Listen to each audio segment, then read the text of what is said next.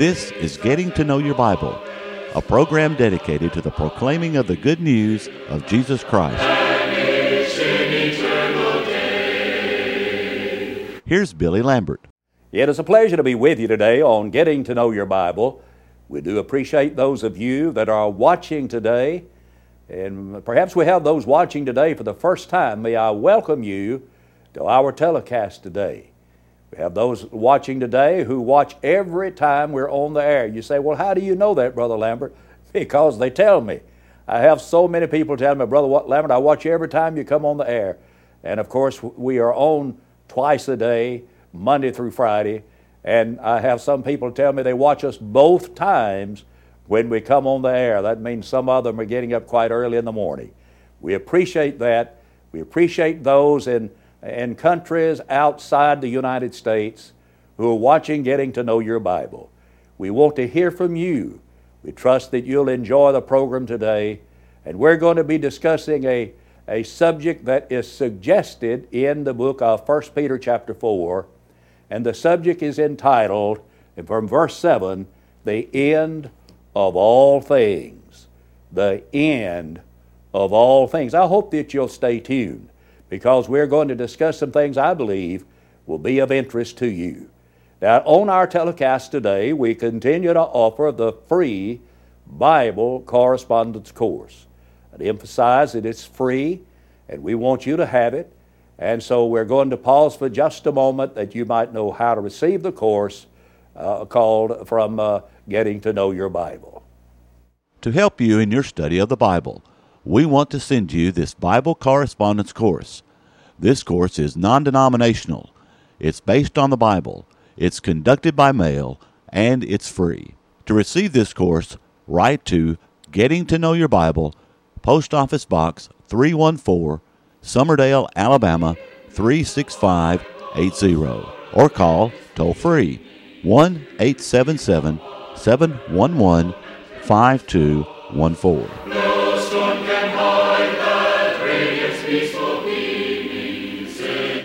I want to read just one passage from 1 Peter chapter 4, but if you're following along with your Bible, you might want to keep your Bible open to the 4th chapter, because we're going to be looking at other passages in chapter 4, but just verse 7 to begin with. But the end of all things is at hand. Be ye therefore sober, and watch unto prayer. I believe that the Apostle Peter was an eternity-conscious man. At least he was often talking about the end. For example, go back to chapter 1, and in verse number 9, he says, receiving the end of your faith, the salvation of your soul. Then down in verse 13, he says, wherefore gird up the loins of your mind, be sober, and hope to the end, for the grace that's to be brought unto you at the revelation of Jesus Christ. And then here in chapter 4 in verse number 7, he says, the end of all things is at hand. In 1 Peter chapter 4 and verse 17, he says, what shall be the end of them that obey not the gospel of God? In 2 Peter chapter 2 and in verse number 20, he says, the latter end is worse with them than the beginning. So Peter talked about the end quite frequently. It seems as though he was eternity conscious. Now, it's very possible that the end to which he refers in verse 7, it would be the coming destruction of Jerusalem. And that's very likely what he had reference to, inasmuch as 1 Peter was written somewhere around AD 70. And Jerusalem was destroyed 70 AD. And so he may have been referring to the coming of that destruction. But friends, it's still the case that there is an end of all things that's going to come one day. In 1 Corinthians chapter 15 and verse 24, the Bible says, then cometh the end, when he shall have delivered up the kingdom to God. And so there's a time coming that's going to be the end of all things. Fact of the matter is, you and I are living in the shadow of eternity. We really are. In 1 Samuel 20 and 3, we're told there's just a step between me and death. Every person that's under the sound of my voice right now, including your speaker, is just a heartbeat away from eternity. We're living in the shadow of eternity. In James, the 4th chapter, verses 13 and 14, James says, "What is your life? It is even as a vapor that appears for a little time, then it vanishes away." So our life is nothing more than just a vapor. It's just like a fog that may be burned off with a blazing sun. It's here for a while, then it's gone. It's like the vapor that might come up out of a tea kettle on the stove. That vapor's there for a while and then it dissipates into the air. Life is just like a vapor. It's here for a while and then we're gone. You know, Solomon in Proverbs 27 and 1 said, "Boast not thyself of tomorrow, for a man doth not know what a day may bring forth." We don't know about tomorrow. We talk about what we're going to do tomorrow, next week, next year, 10 years from now. But the fact is, we're living in the shadow of eternity, and we're only one step away from death. And in view of that, so how do you suppose that we ought to live? How should we conduct ourselves? Now here in 1 Peter chapter 4, we learn some things that Peter tells us that will be of benefit to us. How should we conduct ourselves inasmuch as the end of all things is at hand? Inasmuch as we're living with our death in view, living in the shadow of eternity, not knowing what the future will hold. How should we, while we are alive, conduct ourselves? Well, first of all, in verse 7, Peter says, to be sober. To be sober. And that means to be in your right mind. That means to exercise self-control. That means to curb your passions. In the 15th chapter of Luke's Gospel, we have the story about the young man that we often refer to as the prodigal son. And he asked for his inheritance. He went off into the far country and wasted his substance in riotous living. And he was in want. And he went out and he made an agreement with a farmer to feed his pigs. And he was in the hog pen feeding pigs. And the text says that when he came to himself, and when he came to himself, he made the decision to go back home and try to get back in good with his father. You see, he was not thinking soberly. His thinking was fuzzy. Titus chapter 2 says we're to live soberly, righteously, and godly in this present world. I believe when he talks about being sober-minded, this has reference to our seriousness of our conduct. We're not to be flippant, and we're not to be careless in the way we live. We're to be sober. We're to be serious-minded people. Life is serious. Death is serious. Eternity is serious. Someone wrote me and said, "You don't seem to ever smile." Well, I enjoy having a good time. There's no one who enjoys having a good time more than I do. But when I preach the gospel to people, when souls are at stake, when eternity is ahead of us, there's a time to be serious, to be serious-minded. 1 Peter 5 and 8 says, "Be sober, be vigilant, for your adversary the devil is a roaring lion walking about, seeking whom he may devour." So you see, we're to be sober in our thinking. Now, with the end in view, Peter says also in verse 7 that we're to watch unto prayer. Prayer is one of the most needful things in our lives. It's one of the most helpful things in our lives. Paul in 1 Thessalonians 5 and verse 17 puts it just like this: pray without ceasing. Someone says, what does that mean? It says pray without ceasing. I don't know of any way to explain it except he just says pray without ceasing. And we ought to be in a mindset that where prayer is a part of our lives every day, that we pray to God. Watch unto prayer. We ought to pray and watch for an answer to our prayers.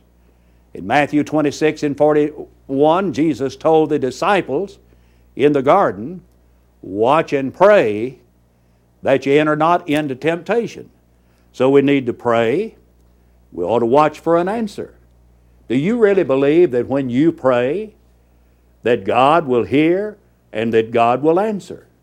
Sometimes we wonder, why is it that I don't have the things I need in my life? James in James 4 and 2 said, you have not because you ask not. The reason you do not have is because you do not ask. Of course, there may be other reasons, and there are other reasons our prayers may not be answered. One is because we may pray a selfish prayer. Another reason is because there may be sin in our life. We may not be in a covenant relationship with God so as to be able to have our prayers heard. Solomon in the Old Testament said, whoso turneth his ear away from hearing the law, his prayers shall be an abomination. 1 Peter 3:12 says, the eyes of the Lord are over the righteous, and his ears open to their prayers, but the face of the Lord is against them that do evil. And so, if we want God to hear our prayers, we need to be listening to God. We need to be people that are righteous and people that are serving God and doing what is right. Watch unto prayer. Most failures that we have in life likely are prayer failures. Now, there may be some other reasons for it. Of course, I think undergirding our failure to pray is a lack of faith. But when we do not pray, we do not receive. In Matthew 7 and 7, Jesus said, ask, and you shall receive. Seek, and you shall find. Knock, and it shall be opened unto you. So, with the end in view, watch unto prayer. Be a person of prayer. And then third, we need to have fervent love and a forgiving spirit. Look in verse number 8. And above all things, have fervent charity, that's love, among yourselves, for charity, that is love, shall cover the multitude of sins. The word fervent there means constancy or earnestness. There ought to be that earnestness about our love. It's not a hypocritical love. The Bible says, let love be without dissimulation in Romans chapter 12. Dissimulation is hypocrisy. When we say, I love you, let's not love with a hypocritical love. So what do we do with the end in view? We need to have that fervent love. And love is our number one priority. Now notice again verse 8. Above all things, have fervent love or charity among yourselves. In other words, whatever else you do, be sure that you have this fervent love one for another. And in Matthew 22:37, Jesus said that to love God was the greatest commandment of all. In verse 39, he said that to love your neighbor as yourself is the second great commandment. And we're to have a love for people. Over in 1 Peter chapter 1, if you will turn back a page to 1 Peter 1 and look in verse 22. Seeing that you have purified your souls in obeying the truth through the Spirit unto unfeigned love. Now what is unfeigned love? Well, that's not a pretended love. That's not a fake love. It's not an insincere love. It is an unfeigned love. It's a genuine love. Unfeigned love of the brethren. See that you love one another with a pure heart fervently. You see, fervent love comes out of a pure heart. We have a pure motive in our attitude toward other people. So this is our number one priority. And there is power in love to forgive people. Now notice verse 8 again. For love shall cover the multitude of sins. This is not saying that when we love people we're going to overlook their sins. It doesn't mean that we're going to forget about their sins. It doesn't mean that we're going to ignore their sins. When it says that love shall cover a multitude of sins. Maybe James, over in James chapter 5, can help us understand what this means. Listen to verses 19 and 20, James chapter 5. Brethren, if any of you do err from the truth, one convert him. Let him know that he which converteth a sinner from the error of his way shall save a soul from death and shall hide a multitude of sins. That is, cover sin. You see, love helps not to overlook, not to sweep under the rug the sins of someone else. But if I really love you, I'm going to have an attitude of forgiveness. If you've hurt me and I love you, I'm going to be willing to forgive you. Isn't that what the Lord did? We offended Him by our disobedience. And in spite of our disobedience, the Lord loves us. And the Lord is willing to forgive us. You see, love and forgiveness go together. And so when we're talking about covering sin, we're not talking about ignoring it. We're talking about forgiving it. And love indeed shall cover a multitude of sins. But then in the next place, with the end in view, Peter says that we need to learn to be hospitable people. Verse 9 says, use hospitality one to another without grudging. Without grudging. You know, hospitality is somewhat a lost art today. Can you remember the time that people sat on the front porch?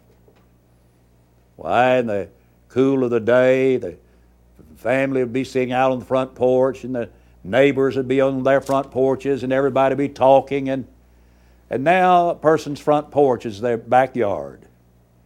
And when they get in the backyard, they really don't want to be disturbed, and they don't want anybody bothering them.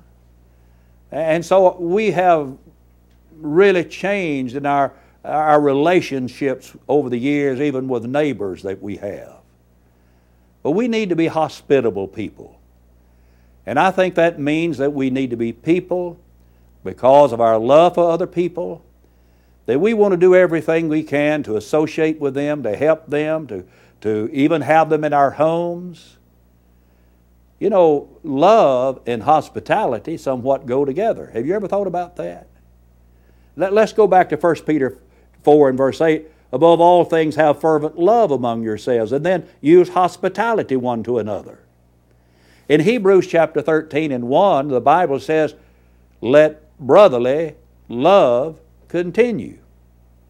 Then verse 2 says, be not forgetful to entertain strangers, for thereby some have entertained angels unawares. There you have love, then hospitality. Hebrews 13, 1 and 2. In 1 Peter 4, 8 and 9, you have love first and then hospitality. Hospitality grows out of love. So we ought to be people that are hospitable people. But some people are rather hostile people. And they're hard to be around, difficult to associate with. We need to be people that are different. Use hospitality one toward another. And then next Peter says we ought to serve so as to glorify God. I want you to look at verse 10 now. Is every man hath received the gift, even so minister the same to one another as good stewards of the manifold grace of God. And now verse 11. If any man speak, let him speak as the oracles of God. If any man minister, let him do it as of the ability which God giveth, that God in all things may be glorified through Jesus Christ, to whom be praise and dominion forever and ever. Amen. Now what we learn out of those two verses, with the end in view, we ought to serve so as to glorify God. He said every man is a steward. And we're to be good stewards of the manifold grace of God, verse 10. 1 Corinthians chapter 4 and verse 2 says, it's required in stewards that a man be found faithful. I believe if we look at the context here, he's talking about the fact that we ought to be good stewards of the abilities and opportunities that God gives to us. God has blessed us in so many ways. For example, you have been blessed to live in a land of freedom. Perhaps some that are watching the telecast now in some other country of the world may not have been so blessed. But in America, we are blessed with freedom. And inasmuch as we are blessed with freedom, we have the opportunity to serve God. Why, you have the opportunity to become a Christian. You have an opportunity to obey the gospel. Even this very hour, you have that opportunity. And I would encourage you to do that. You're a steward of the teaching that you have received. That is, you're to use it wisely. And I would encourage you as a believer in Jesus Christ to repent of your sins, to confess that you believe in Christ. Be baptized into Christ for the remission of your sins, and the Lord will add you to the church, according to Acts 2:47. And you can serve faithfully in the church and use the talents and use the abilities that God's given to you as a good steward. But another part of serving so as to glorify God is our speaking so as to glorify Him. Verse 11 says, if any man speak, let him speak as the oracles of God. Now that simply means that we're only to say what God would want us to say. We're to say only what God has revealed to us. I cannot tell you something that God did not say. If I do so at the expense of putting my soul in jeopardy. I can only tell you what God says. If any man speak, let him speak as the oracles of God. In the language of Paul in Titus chapter 2, I'm to use sound speech, sound words that cannot be condemned. Everything that we do in our life ought to have one purpose. And that one purpose in our life ought to be to glorify God. In 1 Corinthians 10:31, Paul said, whether we eat or whether we drink, whatsoever you do, do it all to the glory of God.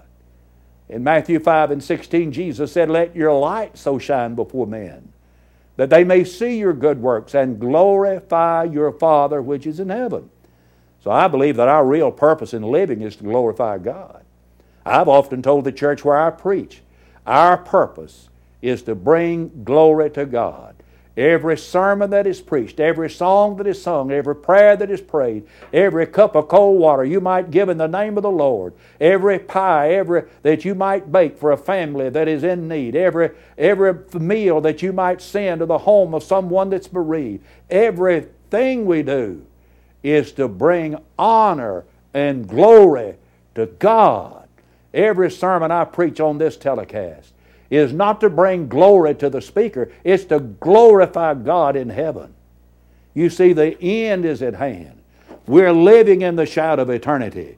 We cannot afford to do less. But with the end in view, expect for some people not to like you. Somebody says, you mean that, Brother Lambert? Well, let me read verse 12 to you. Beloved, think it not strange concerning the fiery trial which is to try you, as though some strange thing happened unto you. He said, now don't think it's odd, don't think it's unusual, don't think it's strange if some fiery trial comes your way. If there are people that do not like you. You see, you can expect it. Isn't that what Paul meant in 2 Timothy chapter 3 and 12? That all who live godly in Christ Jesus shall suffer persecution. So see, living the Christian life is not always a bed of roses. This idea that if you will just give your life to the Lord, turn it all over to Him, that He's the great problem solver, and you will never have another problem in your life. You can just sit back in your recliner and relax, and there will never be another difficulty. Let me read verse 12 again. Don't think it's strange concerning the fiery trial that's to try you as though some strange thing happened to you, but rejoice inasmuch as you're partakers of Christ's sufferings. Jesus suffered, and we can expect it too. Oh, the end is at hand. Let's give our life to the Lord. Do it today. Please do it today. Before we close today, let me give you a personal invitation to visit the Church of Christ that's nearest to you. If you're not certain where it's located, call us. We'll get the information for you. And please, right now, pick up the telephone. Call for the free Bible correspondence course. Do it today. I want to thank you for watching until we meet again. May the Lord bless you and keep you, is my prayer. Give me the Bible, holy message shining. Thy light shall guide me in the narrow way. Precept and promise, law and love combining, till night shall vanish in eternal day. Getting to Know Your Bible has been presented by Churches of Christ. If you have a question about the church, or if you would like the location of a Church of Christ near you, or to receive the free Bible course, write to Getting to Know Your Bible, Post Office Box 314, Summerdale, Alabama 36580, or call 1-877-711-5214. Join us next time for Getting to Know Your Bible.